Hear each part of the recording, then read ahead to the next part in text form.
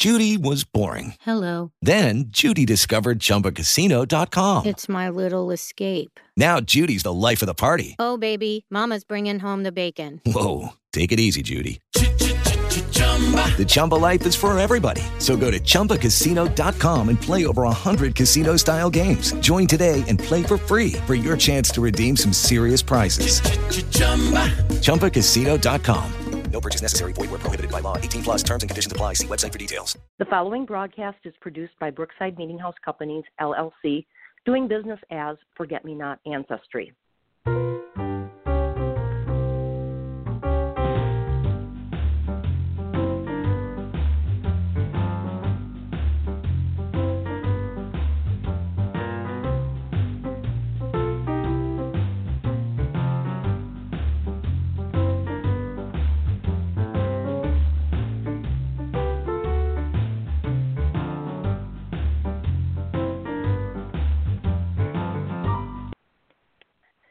Good morning, good afternoon, good evening. I'm Jane Wilcox, and this is the Forget Me Not Hour. Your ancestors want their stories to be told. Welcome to the show. This morning, we have another great topic yet again. We're going to be talking about the Freedmen's Bureau records, and my guest is Thom Reed. He is the Senior Marketing Manager for Family Search International. So today, when we're talking about the Freedmen's Bureau records, we're going to talk about the history. Why was the Freedmen's Bureau formed? What did it do? What types of records were generated through the Freedmen's Bureau? And then Thom is also going to tell us a few stories about people using the records and information that has been found from the records. So it's going to be a great show. And the inspiration for this show came from when I interviewed Angela Walton-Raji a couple of shows ago. We did a show on the freedmen of the 5 civilized tribes, and she was telling me that the freedmen records that she uses in her research are different from the Freedmen's Bureau records. So we have 2 different record sets. And I said, I need to do a show on the Freedmen's Bureau as well. So I put a call out on Facebook and said, who's my expert for Freedmen's Bureau records? And Thom Reed's name came to the surface. So I actually haven't met Thom, but I'm delighted to be welcoming him to the show today. So Thom, welcome to the show. Thank you so much for having me, Jane. I appreciate being on the show this morning. I'm glad you're here. So as I ask all of my guests at the beginning, what's your background? Where were you born, raised, your education, your careers? Well, I kind of have a couple of unique facts about me. If we ever played that game, 2 Truths and a Lie, you would probably think that the first 2 things are lies. But I was born in Japan as an African-American. My parents are both African-American. My parents were raised in the Midwest with roots in the South, but my dad was in the military, and so he was stationed in Tachikawa, Japan, where I was born. We lived there for about 3 years before we moved to California and settled on a little community in central Illinois called Normal, Illinois. So I was really raised in Normal. That always gets a chuckle out of people, but that's where I grew up. My background of my family, my parents, and I have an older sister. With roots definitely in the Midwest. I grew up there and went to high school there. I went to university there, Illinois State University. Go Redbirds. They got shafted in the NCAA tournament this year, but that's a different story. I married, found my wife in Normal, began, bearing children while we lived in Normal as well. So we have 3 of our children that were born while we lived in Central Illinois there. I did my master's at Brigham Young University in marketing, actually an MBA, so a master's in business administration focused on marketing, and then went into the kind of advertising and brand management and marketing world before I found myself here at Family Search about 3 years ago. So that's kind of the quick story on Thom Reed. Okay, all right. And I grew up north of Chicago, so I know Normal, Illinois. I have not been there, but I know Normal, Illinois. So very interesting. So then how did you get interested in genealogy? I think the genealogy bug bit me is, my family, back in about 2004, I think we started doing these biannual reunions on my dad's side. So my father's mother's side, she's a Baines by birth, and so we met kind of under the Thom and Elizabeth Baines family. All the descendants got together in 2004, and in 2006 we actually held the reunion in Normal, Illinois, of course. And that was kind of when I think the genealogy bug bit me, if you will, because I'd heard these stories of Thom and Elizabeth, and I'd heard all these family relationships, and somebody kind of brought a genealogy chart that kind of, lined up all the descendants and tried to match all the families. And that interested me enough that I actually went on to Ancestry.com looking to see what information might be there. And lo and behold, although we had been meeting, kind of under as descendants of Thom and Elizabeth Baines, I'd never seen a picture of him until I went on Ancestry, and somebody had that picture in the family tree. And that's when I saw who he was and how he looked. I mean, he's a very handsome, dapper man. The picture I have of him is in a bowler hat. That kind of tied my heart to him, to want to find out more about him and more about our family, and kind of keeping the family connected. So I'd say that's really when the genealogy bug hit me, was about 2006. So now about 11 years. Okay. All right. And then what is your role as a senior marketing manager? So at Family Search, we for those who, hopefully many of your listeners are aware, those who will be listening to this broadcast, we're the largest nonprofit genealogy and family history website in the world.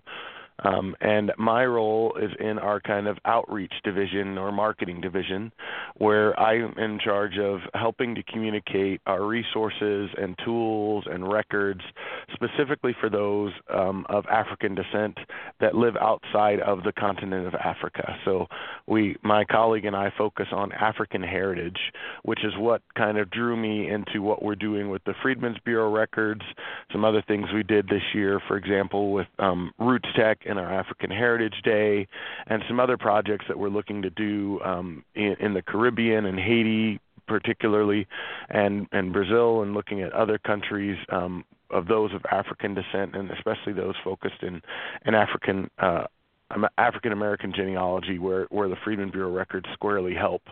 And so that's kind of my role, is really communication, outreach, and just kind of building awareness of the resources and tools that we have available through Family Search for free to the world.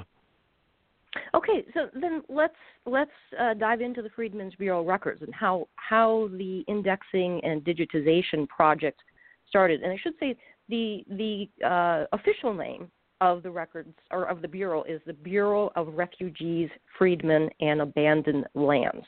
So how Correct. did this project all come about, and then how did you yourself get involved with it? Well, the Freedmen's Bureau records have been a record set, a choice record set for those doing slave ancestral research for years. Family Search has actually been involved in Freedmen content, starting actually with the Freedmen's Bank back in 2001. Separate from the Bureau, the bank operated, to help those who were once enslaved as they made the transition to freedom with their finances and banking needs. And so Family Search worked in 2001 to help index those. They worked with the Utah State Prison and made that database available. About 480,000 names were uncovered as a result of that project back in 2001. And then we continued with the Freedmen's Bureau records with a smaller project with the Virginia Black History Museum back in about 2007 that I think was completed in 2009, where we indexed those records as well. But this project specifically stemmed out of an agreement we had, if you will, with the Smithsonian and the National Museum of African History and Culture.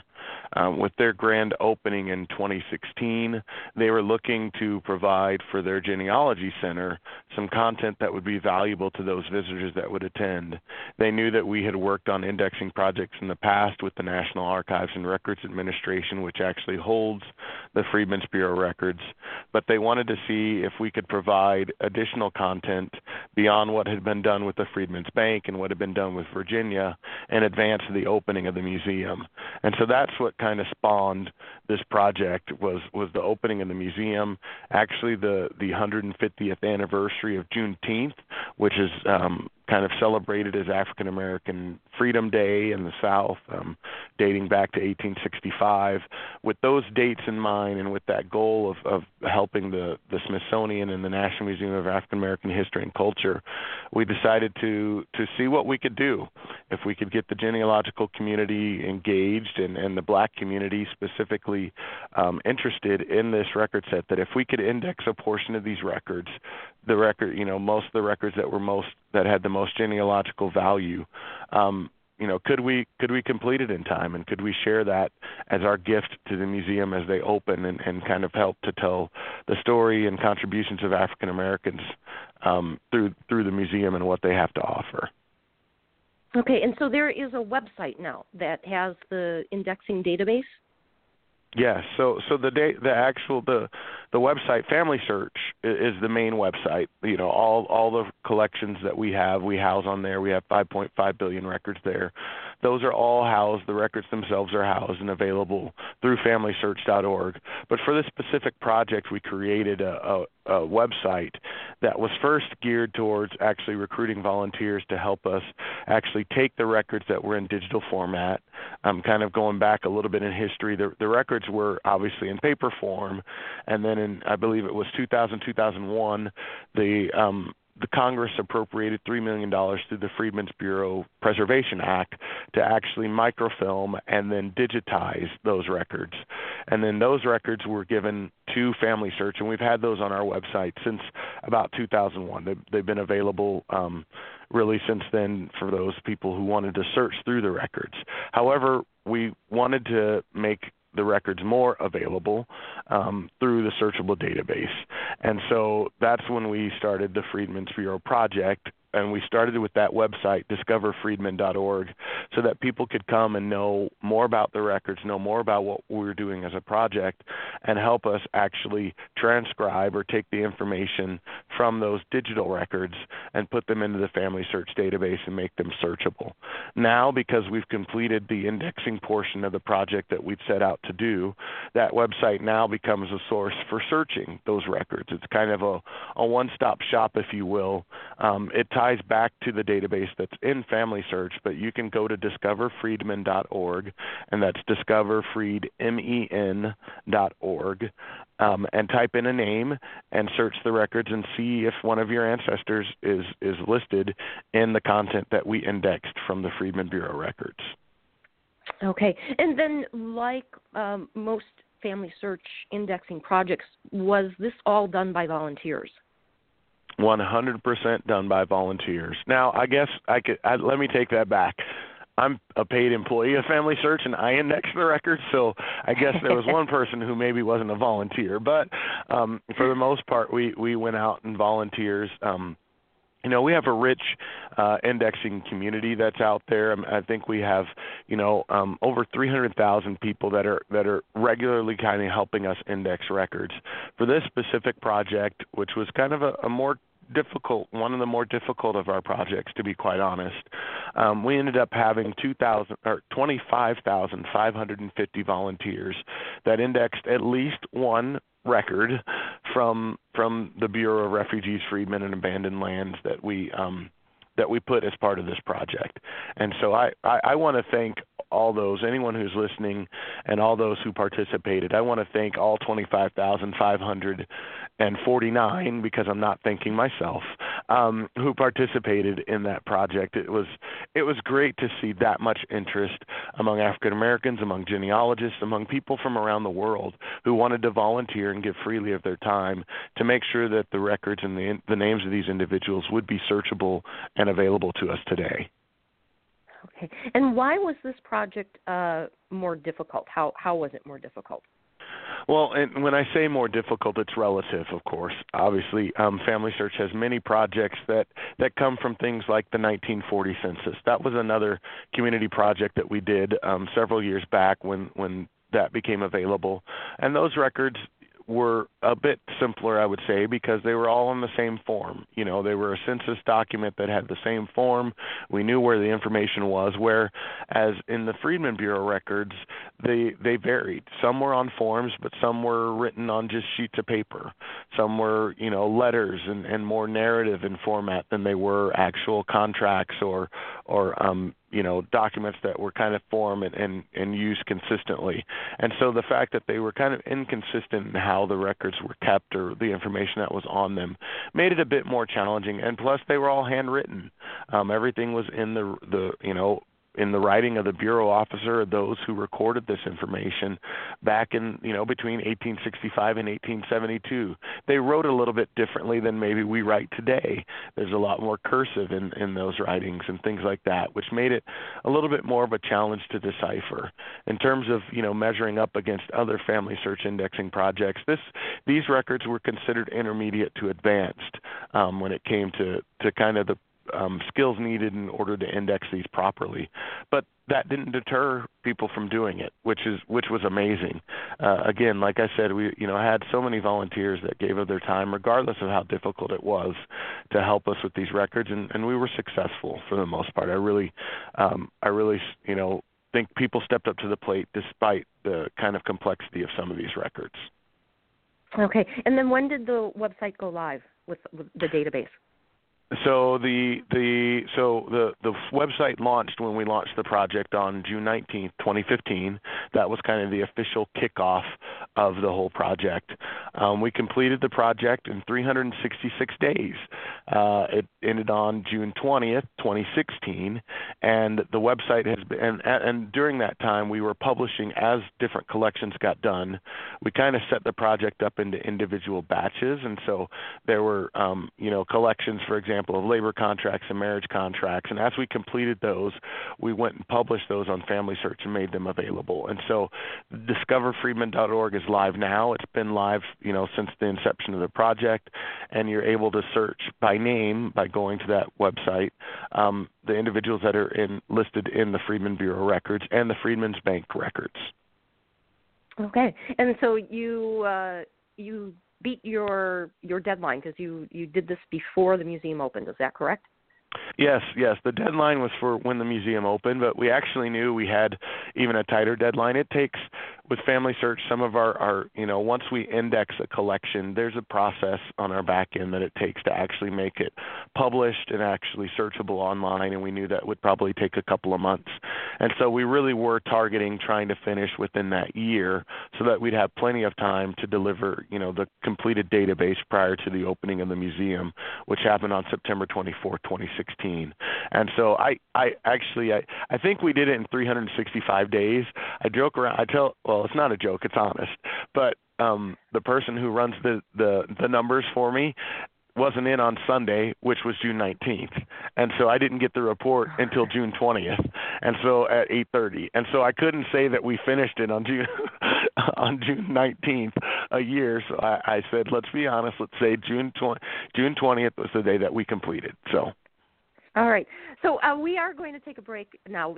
We're going to come back and actually talk about the history of the Bureau and find out why it was formed and the types of records that were generated through the Bureau. So this is the Forget Me Not Hour. Your ancestors want their stories to be told, and we'll be right back.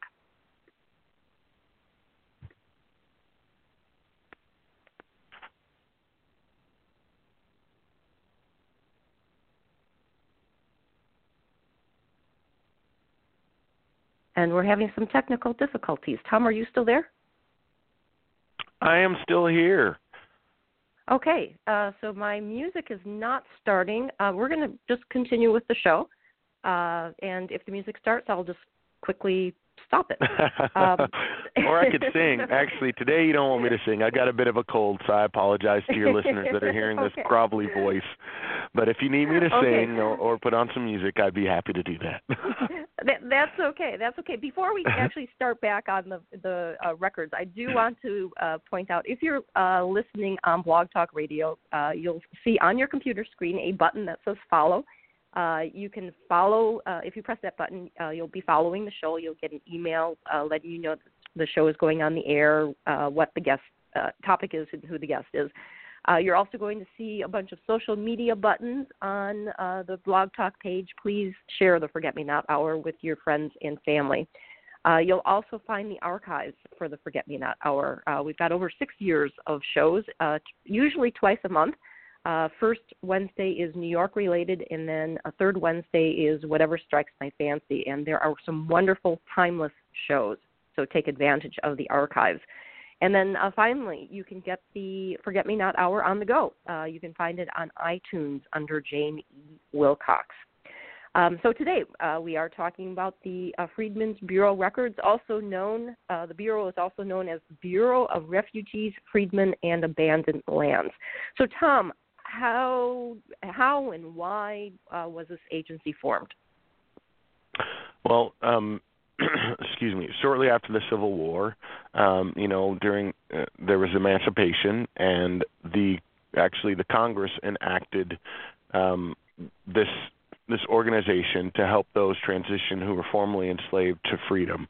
And so the Bureau of Refugees, Freedmen, and Abandoned Lands was established in March of 1865, and it was tasked to really help document and help those, recover and kind of start a new life. Many of those who were citizens, especially those who were formerly enslaved, but it also helped those who were refugees, those who had those lands confiscated by the different armies for the different purposes of the country and things like that. And so it was really trying to help rebuild the nation after the impact of the Civil War, starting in 1865. The Bureau lasted, until 1872, and so during those 7 years, all the transactions, all the different correspondence, all the things related to activities with the Bureau, which actually was in 15 states in the District of Columbia, all that had been documented very, very well, quite frankly. I think there were, I guess you'd have to check with the National Archives in terms of the number of documents and pages of documents and the number of feet of reels of microfilm that were created from all of this content that was documented during that time. But it was really tasked to help those make that transition as the country tried to rebuild itself, and therefore kept an enormous amount of records for various different topics. I mean, there's things, for example, the Bureau was tasked to operate refugee camps. So kind of as folks kind of moved and transitioned off the plantation and ended up connecting with the Army and the different areas, they operated these camps. There were schools now. They opened a lot of the Freedmen schools that helped a lot of the blacks that were at the time had been mostly uneducated as a mass. And now there were schools out there that were specifically established to help them get more educated. There was also, finally the solemnization of marriages. Until this time, not all marriages, many of the marriages were not recognized by the state, by the county, by the federal government or anything. And so the Bureau was tasked to actually now solemnize these marriages and make them official. They formalized labor contracts. So as folks worked maybe for their former slave owner, now they had contracts to receive pay for that.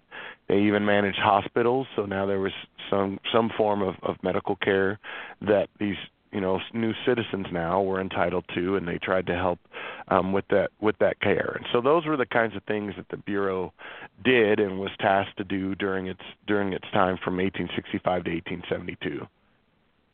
So when these contracts, the labor contracts, were being formed, or other types of records that were being created in this system, as you mentioned, the blacks coming out of slavery were uneducated.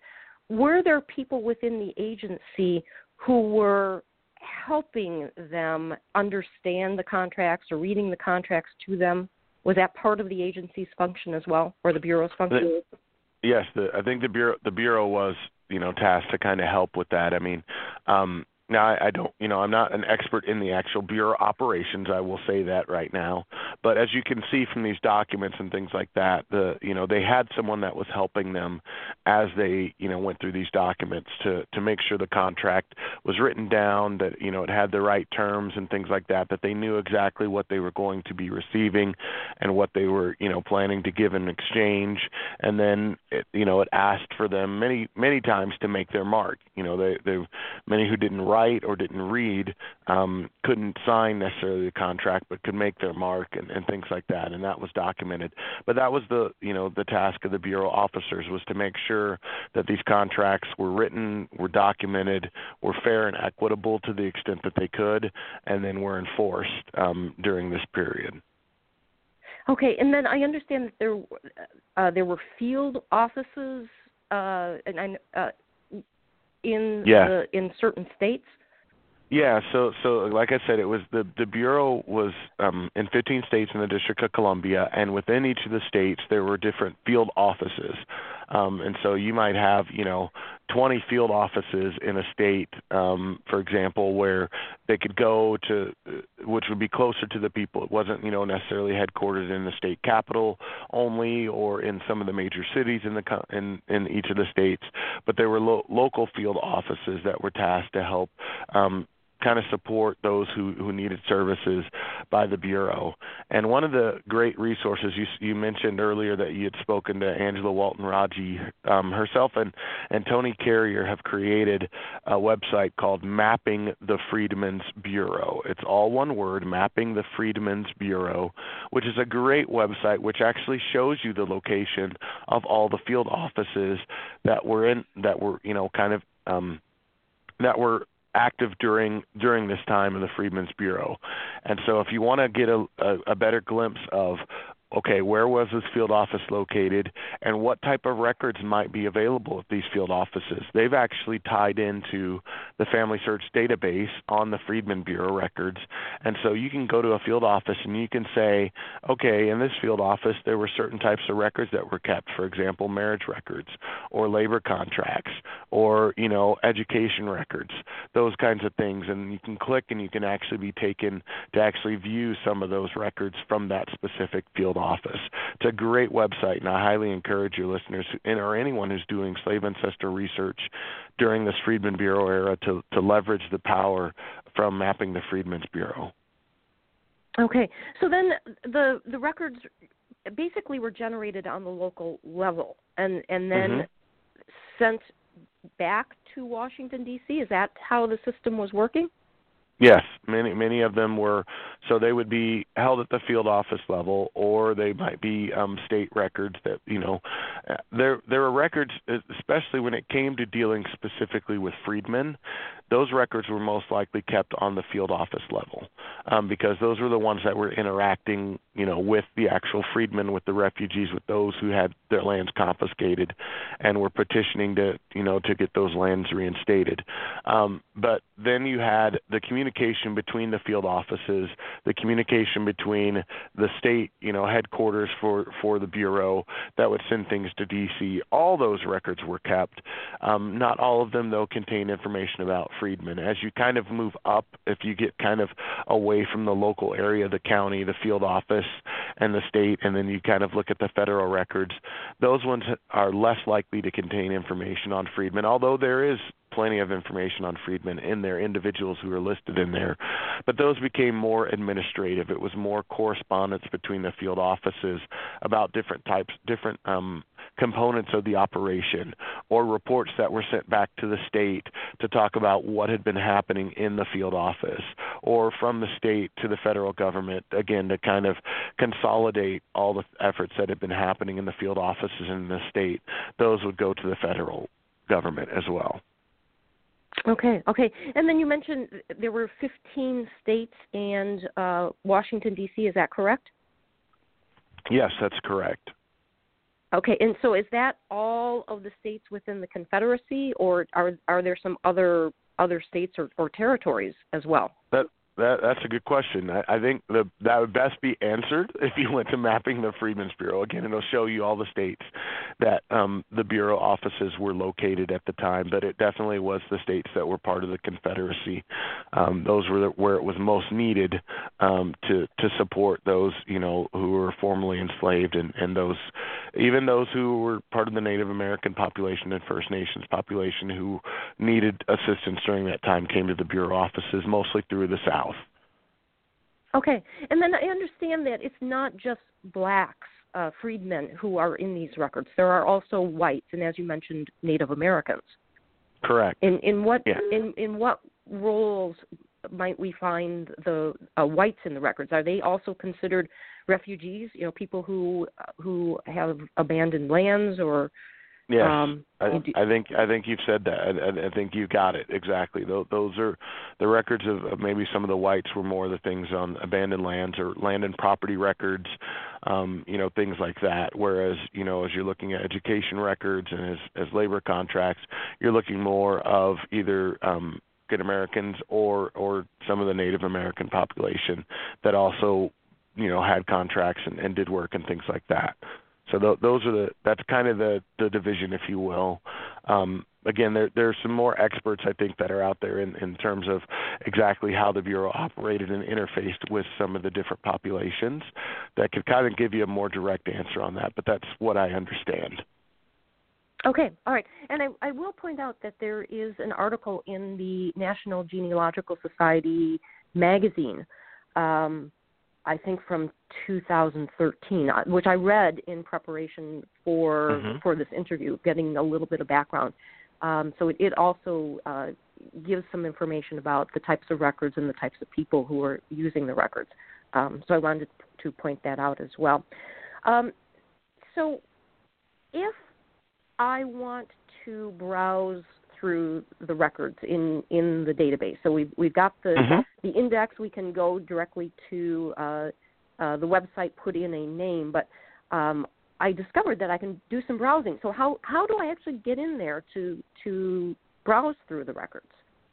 Yeah, there's families, like I said, there's kind of two ways in. The simple way, and probably the way that most people getting started would try to look is literally just to go to discoverfreedmen.org, click on search records, and type in the name of your ancestor and see the results. On that page, we'll list about the top 20 results that come from the Family Search website, and then if you click on any of the information there, it'll actually take you back over to familysearch.org to look at the individual documents.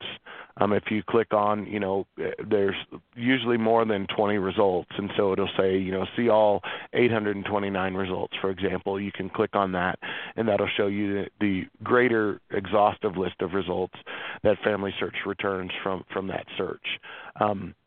But if you want to browse and really get into the individual collections, for example, if you're wanting to look specifically at labor contracts or marriage records only, the best way to get in those is actually to come to Family Search. And at the top of our Family Search website, there's always a header that has search in the top of the header, and that in there you can actually search the records. So you literally come to Family Search and click Search Records, which would take you to a page where you can either type in a name and search all historical records, or you can research by location, or you can browse all published collections. I always encourage people to browse all published collections, which is just a little line at the bottom underneath the collection title if you're looking for a specific collection. But by browsing all published collections, then you can actually filter out of the 2,115 collections that we have. Actually, we've added more since I've checked last. We have 2,204 collections within the Family Search database. But you're wanting to filter that and look specifically for Freedmen Bureau content. You'll need to filter by collection name by typing in the words freed. And I say freed because you want to also look at the Bureau. I don't want people to neglect the bank records as well. And Freedman's Bank is how it was spelled, MAN''S, whereas the Bureau is referred to Freedmen's, MEN''S. And so I always type filter by collection name and type in the word Freed. That will actually get you then the list of only the 31 collections that are either the Freedmen Bank records or the Freedmen Bureau records. Everything from the field office records to assistant commissioner records and the commissioner records, and then to individual collections like labor contracts, records of persons and articles hired, court records, things of that nature. So that's kind of how you get into these records to actually look at them. Is you would go to FamilySearch.org, search records, then you click Browse All Published Collections, and then filter by the collection name Freed to get to the list of the 31 collections from the Freedmen's Bureau, and then kind of start from there. Okay, and then how are the records on Family Search organized? Are we looking at, say, marriage records, and then we get all of the marriage records? Are we looking by state? Are we looking by location, field office? How are they organized? Yes, yes, and yes. To answer your question, once you're at that point where you've actually filtered to the 31 collections available, I always encourage people to click on the word records on that page, which kind of lists whether the collections are browsable or whether they have indexed content. Your listeners should note that for the purposes of the Freedmen's Bureau project and what we did for the Smithsonian, we did not actually index every single Freedmen Bureau record that we have in our collection. We did mostly the ones that had the genealogically valuable content to them, and those that had been done previously. For example, the Virginia Freedmen Bureau field office records were a field office that we did back, like I said, in 2007 or 2009 that has indexed content in it. But then once you mostly look at them, you'll see that they are by record type. And so if they're by record type, then they span multiple states. For example, the Freedmen Bureau claim records, which went from 1865 to 1872, contains 273,418 names in it. Those names span all states and the District of Columbia that had any kind of claim records. We consolidated them into that. However, if you scroll down, for example, when you do this list on most computers, you'll need to scroll down on the page to see all the lists. And you'll see we'll have marriages and field office. You'll have court records. We did the District of Columbia field office records, for example. But then there are many of the field office records that we did not actually index as part of this project.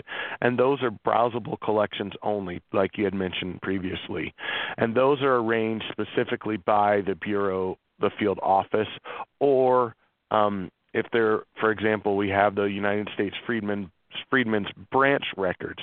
Those ones are federal records that cover all the branches, whereas Mississippi Freedmen's Bureau field office records are only the records from the field offices. And once you get to those records, you can actually go by location within each of the state's field office records to look at the field office and the type of records that were kept to actually start looking and searching for your ancestors. Okay, and then when I was browsing, I noticed that for the digitization, it's basically the microfilm that had been done however many years ago. And at the beginning of each roll, there was a description of the records. Will you tell us more about that? The descriptive pamphlet. Let me tell you, there's two, I guess, really huge resources I would encourage anyone who's looking at these records to really become familiar with. One of them is the descriptive pamphlet that you mentioned. As you look at all the collections, every single one of them has a descriptive pamphlet. The folks at the National Archives and Records Administration, I really tip my hat to them because they did a phenomenal job. I mean, it was really their life's work to make sure this collection was preserved and accessible to all Americans. And so they did a wonderful job of helping us understand exactly what content are in these records. And at the beginning of each of the microfilms, as you said, which have now been digitized, there is a descriptive pamphlet for every collection. And so if you're looking at, for example, Mississippi Freedmen Bureau field office records, there is a descriptive pamphlet or pages that really talk about the Freedmen's Bureau organization in Mississippi specifically, the different activities that they had and what they carried out. some of the names of those who ran the actual bureau and some of the field offices. For example, I'm reading here, safeguarding rights and securing justice for freedmen was also of great concern to the Bureau. And so that, it has a lot of great information that helps you understand more about these records, and helps you understand the history and the context of things that were going on at this time. So I encourage anyone who's looking at these records, as you go into each of the collections, to read the descriptive pamphlet and understand what's kind of behind them and understand the history. And maybe it might tip you off to some additional things to look for in your slave ancestral research. The other resource that goes, I think, highly underutilized is the Family Search Wiki. The Family Search Wiki, again, is something that can be accessed as you look at each of the collections. Before you actually dive down and go into each of the collections to look at each of the individual, for example, field office records and read the descriptive pamphlet, you can always click Learn More under the description, the Family Search description of the record. That will take you to our wiki, and our wiki has been developed as a guide, really to help understand, again, at kind of a bird's eye view, what's in the collection. The descriptive pamphlet, I believe, is much more detailed than our wiki, but our wiki is I think, really user-friendly, where it's going to help you understand what's in the collection at kind of a high level, sample images that are in the collection, where you can actually see some of the types of records that are in there. It kind of tells you a list of those types of records in more of a bulleted format. It can tell you exactly what the collection tells you, how to search the collection itself on Family Search. If you found what you're looking for, what else to look for. If you can't find what you're looking for, maybe what to do next. And it ties you directly back to, for example, mapping the Freedmen's Bureau and those field office records, or any of the other resources that Family Search has that might supplement or go along with this collection that you're looking at. And so I highly encourage anyone who's doing this type of research to read the descriptive pamphlets and to look at our Family Search wiki to get a better understanding of these specific collections and how valuable it is, what type of content is in there, and how it can help you in your research. Okay, and so once the person finds their ancestor by putting the name in and they get the page that the ancestor is on, then going to the page 1 of that particular record set, they will find the descriptive pamphlet. Correct. Yep. You can. Okay. So if you find an individual, you can always go to page 1 of that collection and see the descriptive pamphlet. Okay, and then how do we find the Family Search Wiki? The Family Search Wiki. Okay, there's 2 ways to find the Family Search Wiki. Again, you can go to familysearch.org and then click on the search or hover over the search button and get down to the wiki. You can see that, and then you can type in a topic. I mean, it works just like Wikipedia. You can kind of search it, and you can put in there Freedmen's Bureau records. But also on each collection, as you're, for example, if I'm looking at the Arkansas Freedmen Bureau Field Office records, if I've searched for records on Family Search, and then I've browsed all published collections, and I've filtered by freed, so I get only the 31 Freedmen Bureau and Freedmen's Bank collections. So, for example, I'm looking at it now, and I know you can't on the call, you can't necessarily look at it, but you'll see the Arkansas Freedmen's Bureau Field Office records, and underneath there's a description that Family Search gives for that collection, and literally there's a link that says Learn More underneath that description of the collection. That takes you directly to the wiki for that collection. Okay. So all right. It very should good. be pretty. Hopefully, my description will be good enough to get people there. I've tried to describe it so your listeners and those who want to follow along online will be able to find it. All right. All right. On that note, we are going to take a break. Hopefully, we're going to get some music this time.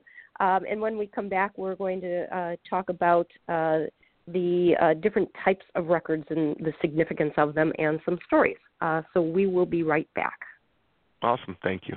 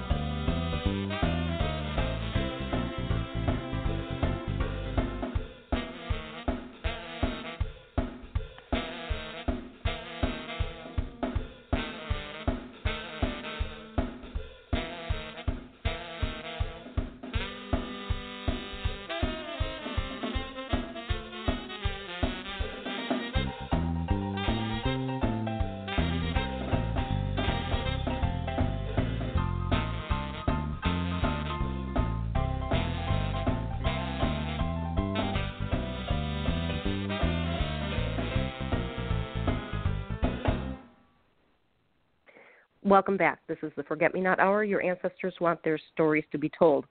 In 2 weeks, on April 5th, the first Wednesday of the month, that may not be 2 weeks, but it's the first Wednesday of the month at 10 o'clock Eastern Time, I'm going to rebroadcast a show. It's the Dutch Reformed Church and its Records, which was recorded in 2013.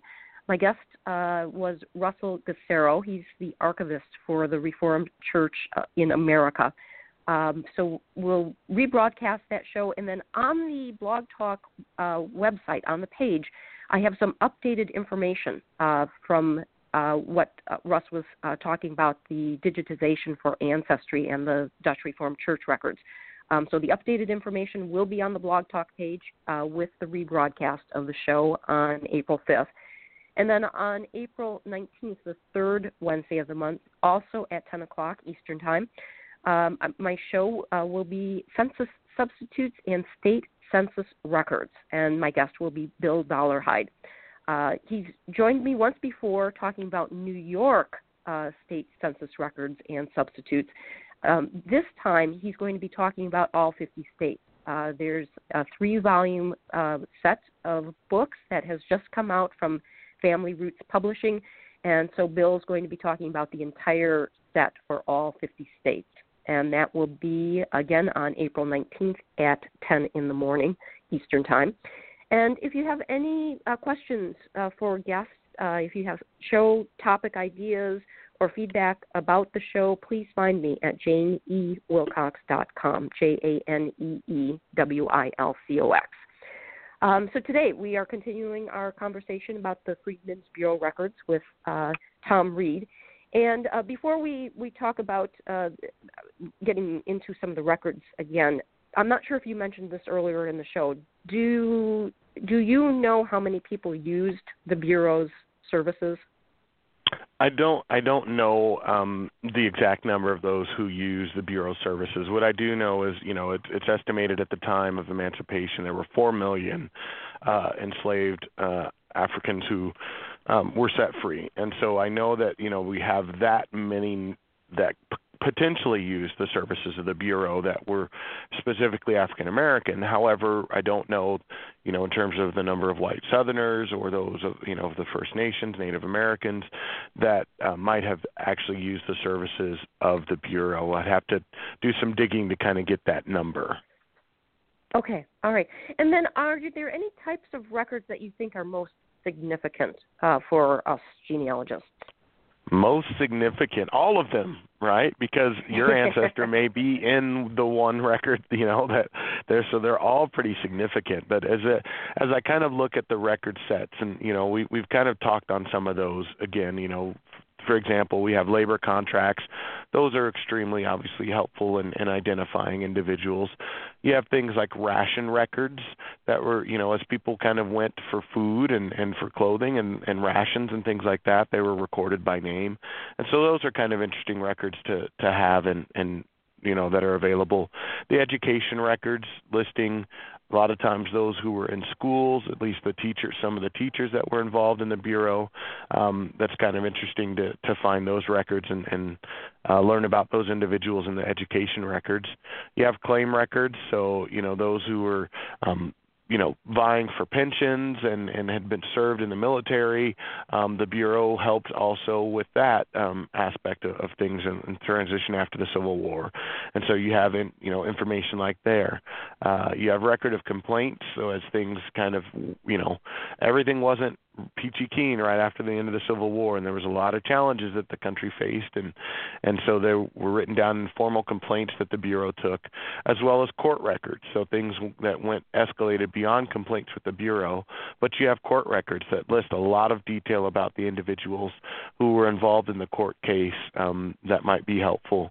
You have hospital and medical records now that you didn't have before that help you. And then land and property records, especially those, whose lands had been confiscated, who are petitioning to get their lands back. There's some great stories and great information available on the land and property records, some real narratives that really help you understand who these people were and the types of things, property that they owned and and about their estates and plantations and what have you. You also have marriage records. I mean, that's a gold mine, obviously, where you can get two people joined in matrimony, and sometimes you get their parents listed and things like that. That helps you move back generations as you look at the marriage records within the Freedmen Bureau. You have records of persons hired, so not only the labor contracts, but then who was actually working, and some people working for the Bureau themselves. And then you have the correspondence between the commissioners and the field office reports and things like that kind of round out the type of records that are available. I have heard, and I haven't been, entrenched in the research using the records myself. I have done a little research, and I have found some interesting things on my own family. But I've heard that, when it comes to the field office records and the assistant commissioner records, those are less likely to have individual freedmen listed in them. However, they do. Those are kind of the needle in the haystack, if you will. But they, so when I talked about kind of all the records prior to the commissioner records and the field office records might be the ones that you would really focus on, which are the ones that we obviously indexed as part of the Freedmen's Bureau project. Okay, and then what types of information are we going to find? Obviously, different types for different records, but right. My ancestor is John Smith. What might I find about him? You might find obviously where he, obviously a date, a location, a name.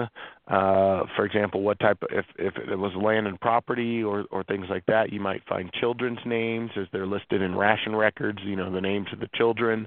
If there was a pension claim, you might actually have more information about his physical build and character, and things like that. So that, like you said, it does kind of vary by record type, but at minimum, obviously, you're going to have a name, a date, and locate, most likely a location, which are kind of helpful for connecting.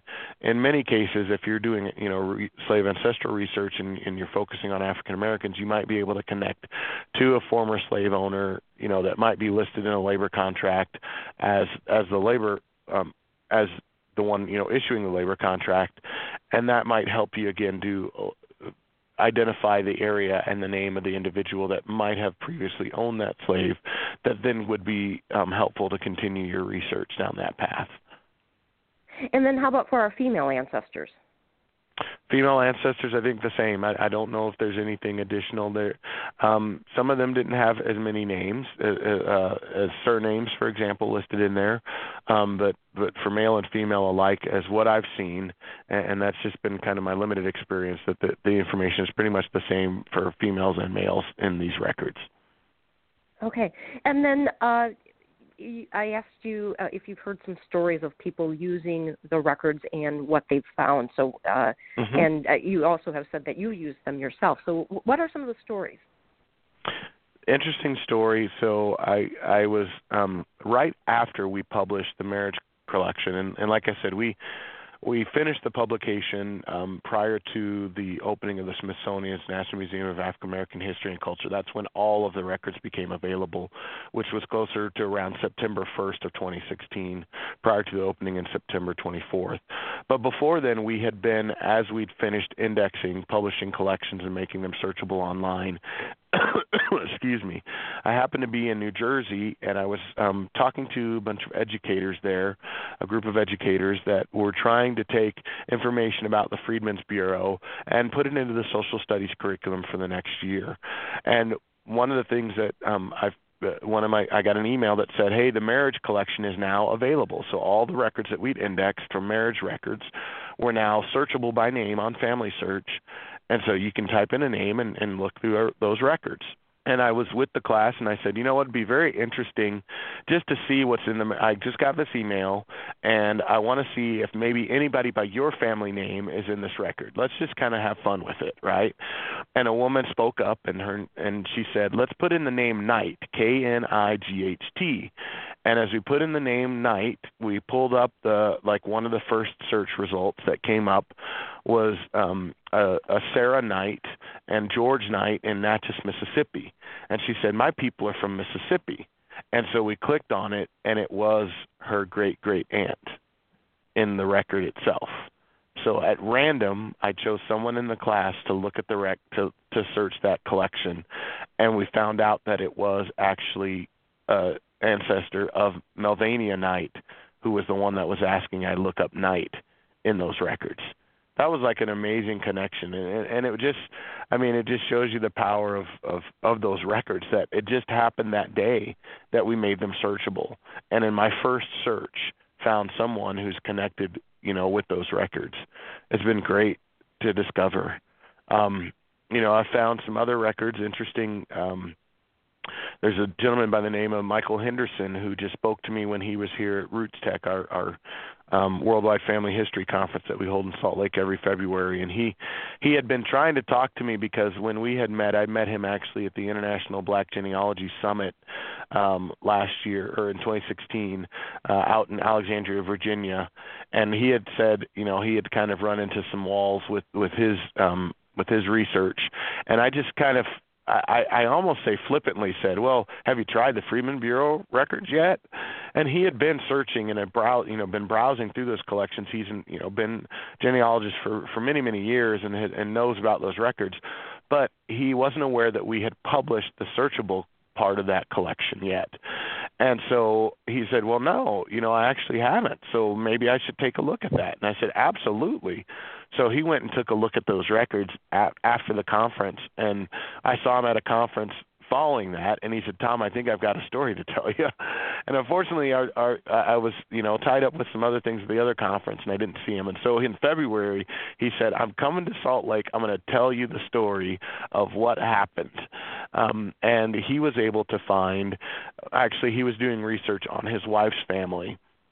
And he was able to find within the Freedmen Bureau records the record that actually linked his family to a specific plantation owner who his mother-in-law is a DNA match to the descendants of. And so it's a white family, and she's black. And so it's just amazing now that he's, through the Freedmen's Bureau records, he was able to confirm specifically where I think it was the great-great-grandmother, was on the plantation of this, former slave owner, and it's listed in the Freedmen Bureau records. And what's interesting is that former slave owner's descendants, the white descendants, are DNA matches to his mother-in-law. And so he tells this whole story. I'd rather, he'd be much better at telling it than I would. So I'm not gonna mess up the story. But it's great again that he was able to use that as a tool to actually connect this family tree and solve this kind of mystery of how these families are intertwined. And then I have one more story, if I've got time to share it, before I share my own story.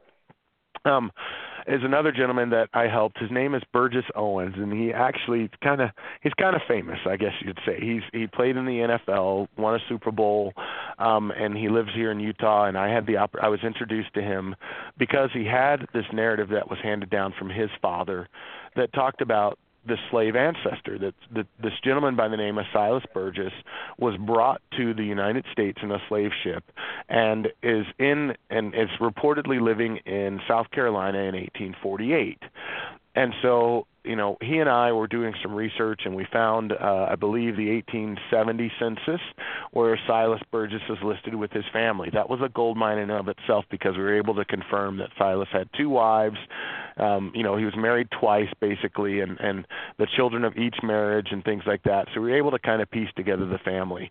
But then we went to the Freedmen's Bureau record, and lo and behold, we found the name of the plantation and the plantation owner for where Silas was enslaved, was most likely enslaved. It was in a Freedmen Bureau record, and it actually was a labor contract, but we believe that because it's in Anderson County, South Carolina, which is where he was reportedly sold into slavery in 1848, that this person, it's on the S.E. Burgess plantation. And Silas is listed on there, and so we think that Silas took the surname from the plantation owner because he's listed and documented on this labor contract now on this for this former slave owner that had a plantation there in Anderson, South Carolina. And so that, I think for Burgess to see that himself and understand, that's where Burgess gets his name from. His first name is Burgess, last name Owens. And now he's able to document and see exactly where his ancestor was right at the end of the Civil War, during emancipation. For him, he explains how it really completed him and how it helps him really understand the condition in which his great-great-grandfather was living. And we have more records that, kind of come, to that talk about his descendants and things like that, and all the things, wonderful things that happened in Silas's life after emancipation. But that Freedmen Bureau record was really kind of solidified our understanding of who he was and where he was at that time, which in a significant way really touched Burgess's heart. And so it was great to kind of see and witness that for myself as I was with him as we discovered that record. Very nice. Very nice. And then how about you? What's your experience of the records for your own family? I told you about my great-great-grandfather at the beginning of the show and kind of catching that genealogy bug. Well, I was able to trace everything back to the 1870 census for that family. My great-grandfather's name is Thom Baines, and his father's name was Thom Baines. And I found in the Freedmen Bureau record a pension claim for Thomas Baines in Mississippi at that time. So that was most likely his father, my great-grandfather's father. And now I have an additional record. I mean, just the fact that I didn't know that he, might have served in the U.S. Colored Troops during the Civil War and was eligible for a pension. And I also found his mother's name listed in there. So now I've gone back a whole nother generation with this Thom Baines, where I thought the data stopped. Now I know more about my great-great-grandfather and my great-great-great-grandmother, my third great-grandmother, that I didn't know before based on the Freedmen Bureau records. And that's just on my, that's on that one line. I'm a read, and I don't know this for sure, but this is where it's helpful for the records. You might not always hit a gold mine, and for me it was really good to see that record of Thom Baines. For Burgess, same thing with Silas. But what I found on Ed Reed, which is my great-grandfather as well, is potentially another location that I didn't have before, that I had them in a specific county in Mississippi, and now I'm looking at a different record, a labor contract in a different county in Mississippi that I had not looked at before. And so now it's going to point me towards maybe looking at other records in that specific county, even if this record doesn't, uniquely identify that is my great-great-grandfather. It helps me know where I need to take my research next. And I think that's the power of the Freedmen Bureau records. If you're not able to connect personally with them, they can at least give you a direction of where you need to go next. Wow, very, very, very cool. So, Thom, you have just opened my eyes to a whole group of records that I just really didn't realize the wealth of information. And didn't realize what the Freedmen's Bureau was until now, not having any Southern ancestry. So thank you so much for sharing all of this. And before I ask my last questions about yourself, is there anything else you would like to add about the Freedmen's Bureau, the database? Yeah, I encourage anyone. You say, you don't have Southern roots, but I'm sure as you come across maybe people who do have Southern roots in your, line of work and the things that you do, I would encourage people always to take a look at the Freedmen Bureau records, to go to discoverfreedmen.org, and type in a name and see what you come up with and utilize those resources. I mean, I think the biggest thing that this project has opened my eyes to is the wealth of information that's available for this time period for anybody who's looking at, slave ancestral research or looking at post-Reconstruction, their ancestors, white, black, Native American, whatever. There's these descriptive pamphlets that help understand the context and the time period. There's our wiki that really talks about how you can leverage these, tools for your own research and these records. And so I encourage, your listeners and anyone to really take a look at this record set and to use it. And to use it along with mapping the Freedmen's Bureau as well and what Angela Walton, Raji, and Tony Carrier have done. It will open your eyes as it's opened yours literally today in this call, Jane, to what the wealth of information on individuals whose stories need to be told. At the end of the day, that's what drove kind of my passion behind this project, was here is a group of people who had largely been unrecognized and unidentified. You'd had to browse through the collections before and hopefully find your name. But now we have the names of 1,781,463 individuals who have stories that need to be told and have family that want to connect. And we can do that now through the Freedmen Bureau records. And so I'm just appreciative that I had the opportunity to be a part of this project and help lead the effort. And I, again, appreciate all those who helped index these records and make these records available. And I just encourage your listeners and anyone else to consider these records as they do their research. And they'll find these individuals and find these stories for themselves. And thank you to Family Search for organizing this and taking the digitization, just everything, and doing the indexing. It's just wonderful. So thank you. You're welcome. So as I end my show for everybody, what is your own ancestry? You've told us a little bit, but just in general, what is your own ancestry? Well, in terms of what I can trace through the United States, I'm in Alabama and Mississippi, through my parents who were raised in the Midwest in Chicago, near Chicago. But after last year, I had an opportunity to go to Africa and actually spend some time in Ghana. And when I came back, I was motivated finally to do my DNA. And so I was delighted when I found out that my ancestry, I'm 84% African by DNA ancestry, and my people come from Cameroon and Congo. And so I'm 42% Congolese, Cameroonian.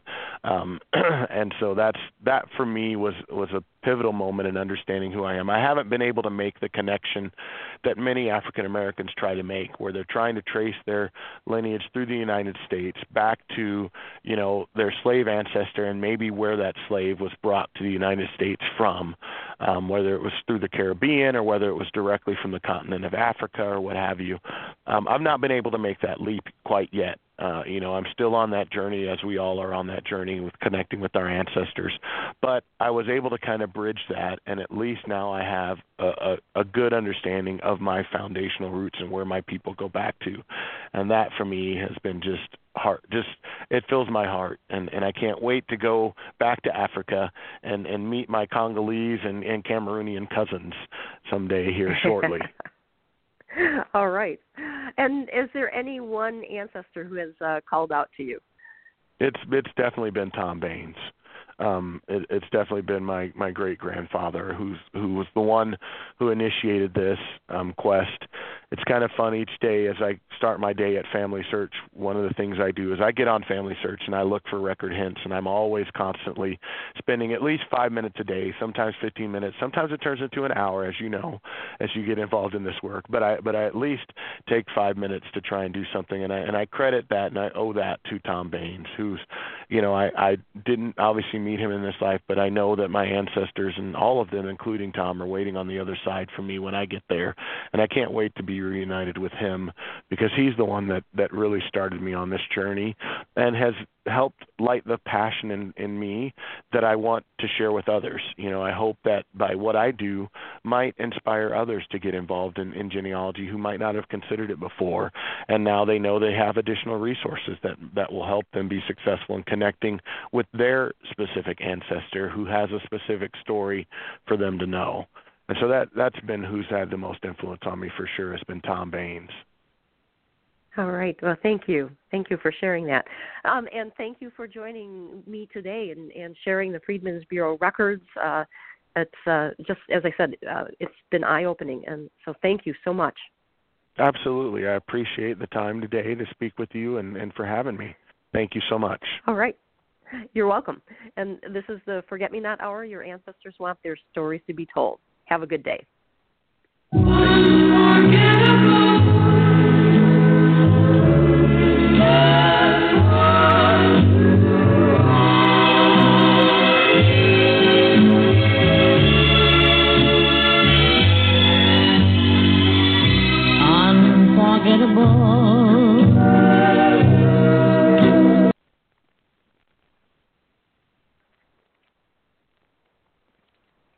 With Lucky Land Slots, you can get lucky just about anywhere. Dearly beloved, we are gathered here today to... Has anyone seen the bride and groom? Sorry, we're here. We were getting lucky in the limo and we lost track of time. No, Lucky Land Casino, with cash prizes that add up quicker than a guest registry. In that case, I pronounce you lucky. Play for free at LuckyLandSlots.com. Daily bonuses are waiting. No purchase necessary. Void where prohibited by law. 18+. Terms and conditions apply. See website for details.